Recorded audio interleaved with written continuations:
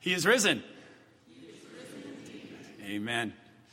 When Ryan approached me almost in September to say would I fill in this week for him, I looked at the lectionary just hoping I would have the road to Emmaus as a passage that I would preach from. Just hoping. It's my favorite. Please, Ryan.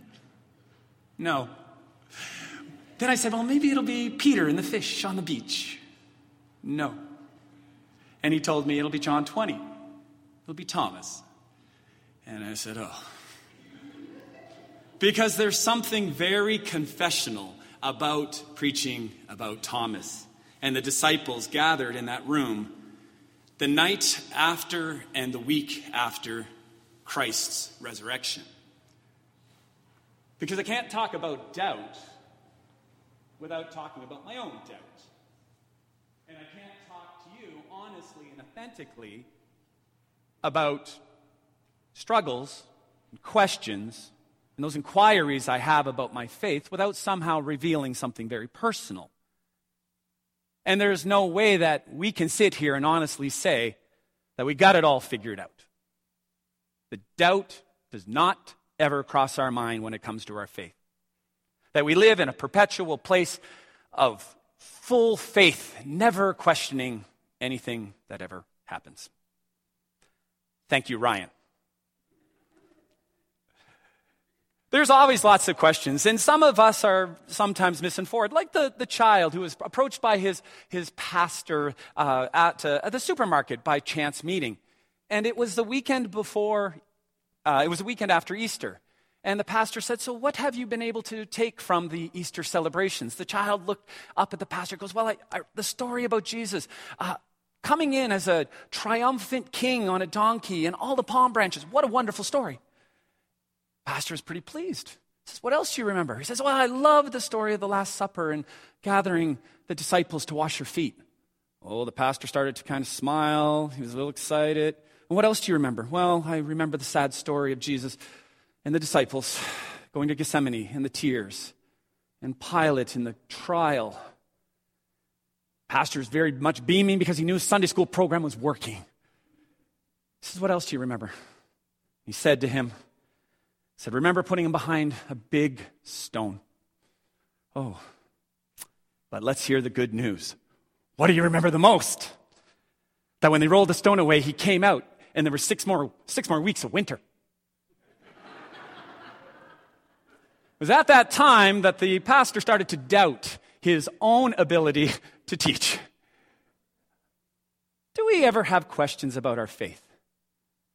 Are we like Thomas, needing something more than just the witness of or the second-hand knowledge of our friends? Do we need to dive deeper into that to satisfy that quenching hunger to know and be known? A Hebrew word, yada, that I was introduced to just a few months ago is this idea of touch. To touch, not to touch just to have the tactile feelings of having that sensation, but to touch to know. Now, yad in the Hebrew tradition also brings up a different connotation as well. As I touch and reach out to you, you reach out and touch and know me. I want to suggest one thing today, that Easter is not a noun. Easter is a verb. You've been Eastered. Man, you Eastered that up. Jesus has got you right where he wants you, and he's about to Easter you. Let's pray as we start here. Lord in heaven, let the words of my mouth and the meditations of my heart be acceptable in your sight. O Lord, my strength, my Redeemer, and my rock. Amen. I have the privilege to look out today at some of you and celebrate a special milestone in my life. 20 years ago this month, I came out to answer a call at McLaurin Baptist Church. And looking at the Jaycocks over there, and they met me, I think, that very first day in May of 1999, and I know the Fagnons were there, and a few others. Vivian and her kids were there. As I came off the plane and was met by the staff at McLaurin at that time, I was scared. And I doubted my ability to be pastor in a very foreign place, in a very foreign culture. The Maritimes, of course, is very foreign to you, probably. But at that point, I went back and decided to make the call, decided to accept the call and move out here. Now, that's not really what I want to talk about. What I want to talk about is maps. The first thing I went home and did was I went to what is sort of the equivalent of AMA, the Alberta Motors Association, got a whole bunch of city maps of Edmonton. And I decided that, I want to study the place where I'm going to call home for the next little while. Now, you may be of the age where you quite remember doing something similar. For those of you who have never had the opportunity of trying to look at a city map and fold a city map while trying to drive and navigate streets, well, that is one rite of passage you should be glad that you never have to worry about. But the truth is, those maps that I had 20 years ago when I first came out here, if I tried to pick those up today and use those maps today, they wouldn't be any good. For those of you who are under 20, ask your parents about where the rat hole is. For those of you who are under 20, you may have no idea why the Anthony Henday is not on your map. Maps change. I'm sure you're aware of that. It's not the map that changed, just so we know. It's the terrain and the geography that changed. Someone's come in and manipulated or built or has changed somehow. You look for an overpass, it's no longer there. Oh my, what's that name of that road? Why do they call it the QE2 now? It used to be, what's going on? The frustration of getting lost in a city with only a paper map, lost completely, is again a generational concern. I'm glad that GPS has served. Thank you, Google. It'd actually, again, be incorrect to say that the map has changed. In fact, maps, they're pretty static. They don't actually change. What has changed, of course, is what's going on around us. Now, just imagine, if you will, for 1 second, we're not talking about locating yourself geographically. What if we're talking about locating ourselves existentially? We're trying to locate meaning in our lives. We're trying to think in terms of, who am I? Where am I? What's going on in the world? How am I changed? What is this thing called faith? And all of the questions that come with that sort of search for meaning and search for formation in our lives. Now, if we're going to be honest with you, it's not necessarily the tools we're using that change all the time. It's the culture in which we live that changes and is morphing and is different. I use that example of 20 years ago. I am not the same person I was 20 years ago when I arrived at the airport. And nor are you. Things change. Meaning can sometimes take on a very different shape. Now, I'm glad I have another teacher up here with Karen with me, because I'm going to ask Karen if she could just wander around with a little picture here. And I will come back to it during the service here in a little while. But this is from a book that I use in my grade 8 classroom sometimes to do some writing prompts. And it helps some of my students sort of envision what I'm trying to get at. And this is a book from Sean Tan. Some of you may know him more famously from The Arrival, a book that some of you may have read as children or used for in your children's library. But this is from a collection of 3 stories. It's called Lost and Found. But the story I'm going to show you a picture from is called The Red Tree. Karen, if you wouldn't mind. Now, I don't want to get into the story, but I'll give you the synopsis so much. And first of all, my family's up in the balcony. You can look at it later. But what I'd like for you to notice in this is a picture of a young girl stuck in one of those bottles that you might see a ship sort of in that, at the fish and chips place around the corner. And she's wearing one of those heavy, deep dive helmets. She can see out, we can see her. But the author and the artist are trying to convey a message of, I might be able to see out, and you might be able to see me, but somehow I'm entrapped in my own place, and I can't navigate or negotiate my terrain. And as you see this picture, it might get that sense that we live in a very messy time where we can see out and we can hope that people see us, but at some point we are kind of trapped by our own beliefs, trapped by our own thinking. Now again, what I would like to talk about is many years ago, we might have had the tools, and some of us who are maybe a little older might have been able to negotiate and navigate this difficult terrain of being kind of trapped in this place of existence. But things change. And we speak very real in 2019 about the reality of the world that was very different than it was 5 years ago, than it was 10 years ago. And how do we deal with doubt nowadays? When there is so much pressure, there's so much information, and there's so many questions that are produced, that we need to really wrestle often with what is doubt.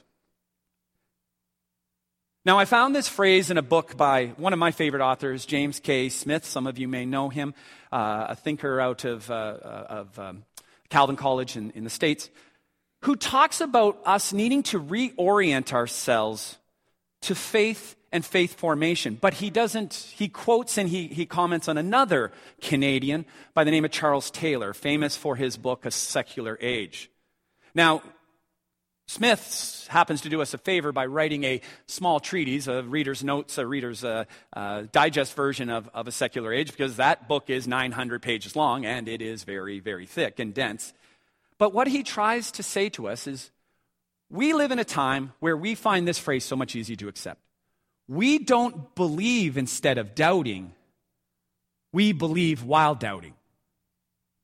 Or more, better yet, believers are beset by doubt, and doubters, every once in a while, find themselves tempted to believe. So in an age we call our secular age, an age of indifference, we're different than we were 500 years ago. And the tools of 50 years ago don't work, and maybe the tools of 5 years ago need to be re-looked at and retooled themselves. But it is our culture that we live in. And I would like to challenge you today to think in terms of those cultural movements in our own life that sometimes trivialize, sometimes invalidate, and sometimes take the transcendent Jesus and God away from us to replace them with arguments for logic and arguments for that use science inquiry to challenge our beliefs. And to ask you that question, seriously, what is faith? It is a messy time for faith.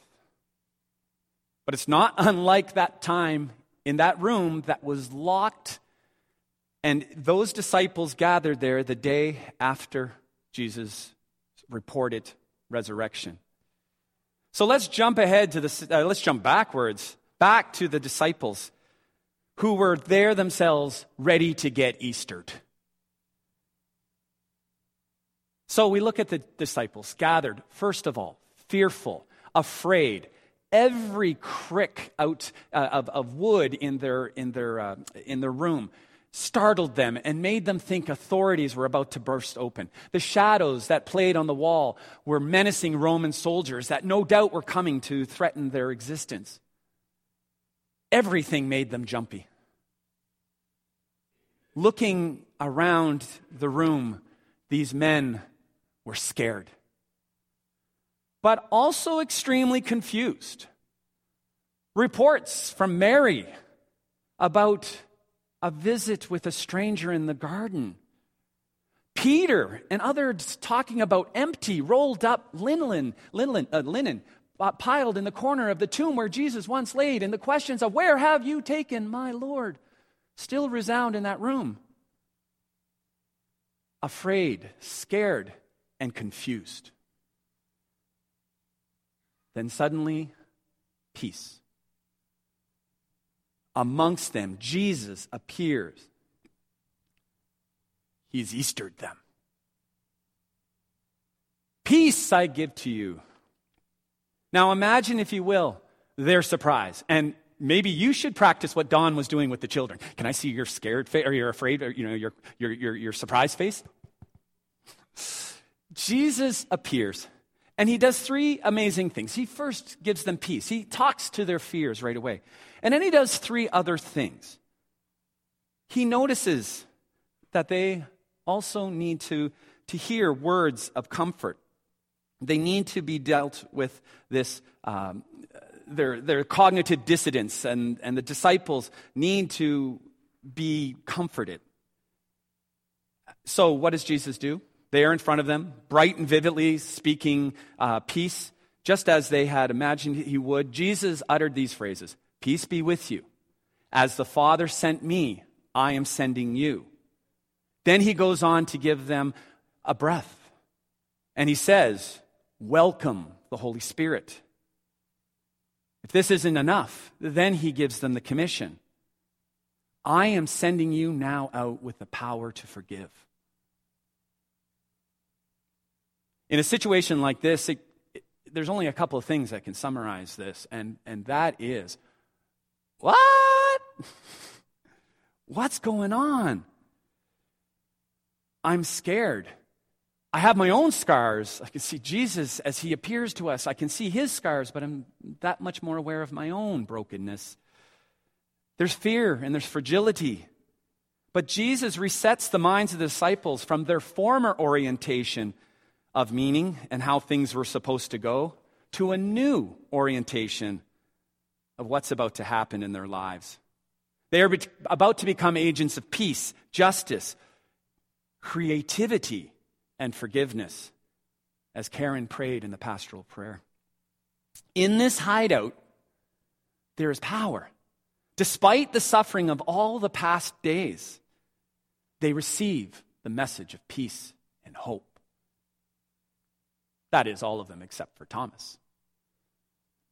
Now, you wonder where Thomas was that night. Anybody just want to imagine? Maybe Thomas was out walking the streets of Jerusalem, pondering his next move. Maybe he was doing something very, very selfish at that time, brooding somewhere in his home. But he too, scared and scarred by the events of the last few days. But yet again, he's about to be Eastered. The skeptic in the group hears of the events of that night, but he says to his fellow disciples, he says, "Unless I see it for myself and I touch the scars with my own hands, I choose not to believe. I won't believe. I'm not going to believe." Now, I think in some churches this might be an easy sort of pirouette to talk about apologetics and about the proof that demands, the evidence that demands a verdict and those type of things. But I think here what we really want to talk about is fellowship. Because despite what Thomas says, he remains a disciple. And he remains with the disciples. And 1 week later, the resurrected Jesus appears to him too, real amongst him. And he speaks again of peace. Going straight to Thomas, he gives him the proof he needs without actually having to yada the wounds. He can see for himself. His doubts have been addressed, and his doubts have been transformed to a powerful faith.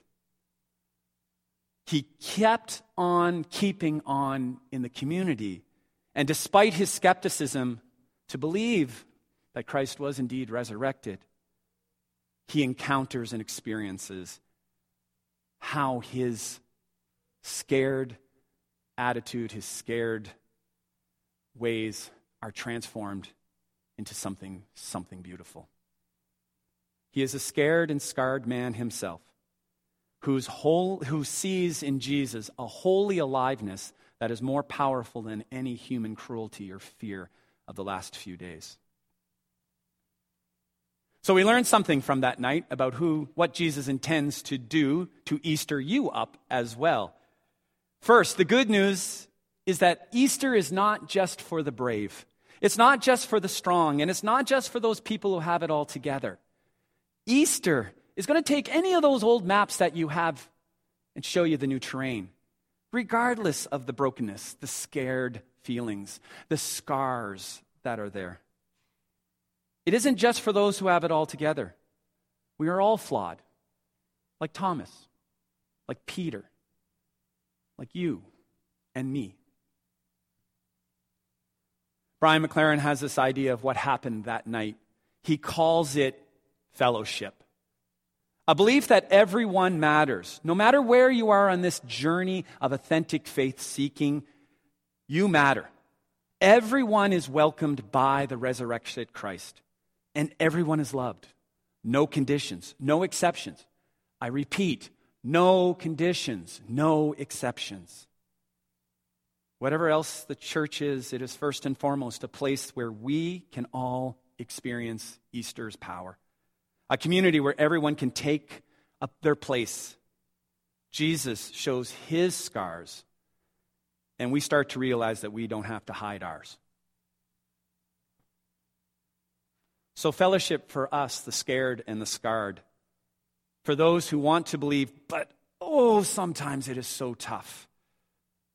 When we come together, just as we are, we begin to rise again, to believe again, to hope, and to live again. We start to get a new orientation to our terrain. We are placed in a new place and realize that God has lifted us out of any pit or mire that we may have found ourselves in. And hopefully we will find gratitude and an awareness about the lives in which God has set before us. So we have strength for the new day. So what? Back to that little book that Karen passes. There is a passage at the very end of it. In the book itself, I'd like to read I'd just like to read, but really emphasize the last little page. And I'm sorry that you can't see the pictures. They are marvelous. But I'll read you the story Sean Tan writes. Sometimes the day begins with nothing to look forward to. And things go from bad to worse. Darkness overcomes you. Nobody understands. The world is a deaf machine without sense or reason. Sometimes you wait and wait and wait and wait and wait and wait and wait, and nothing happens. Then all your troubles come at once. Wonderful things are passing you by. Terrible fates are inevitable.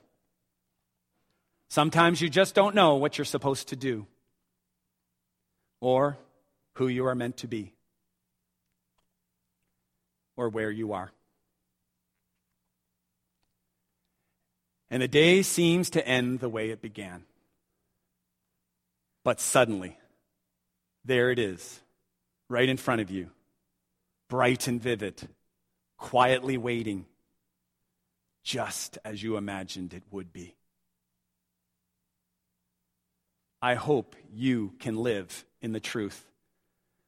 When you doubt and you live scared and scarred, that Jesus will be right there in front of you, bright and vivid, quietly waiting, whispering peace, just as you always imagined he would.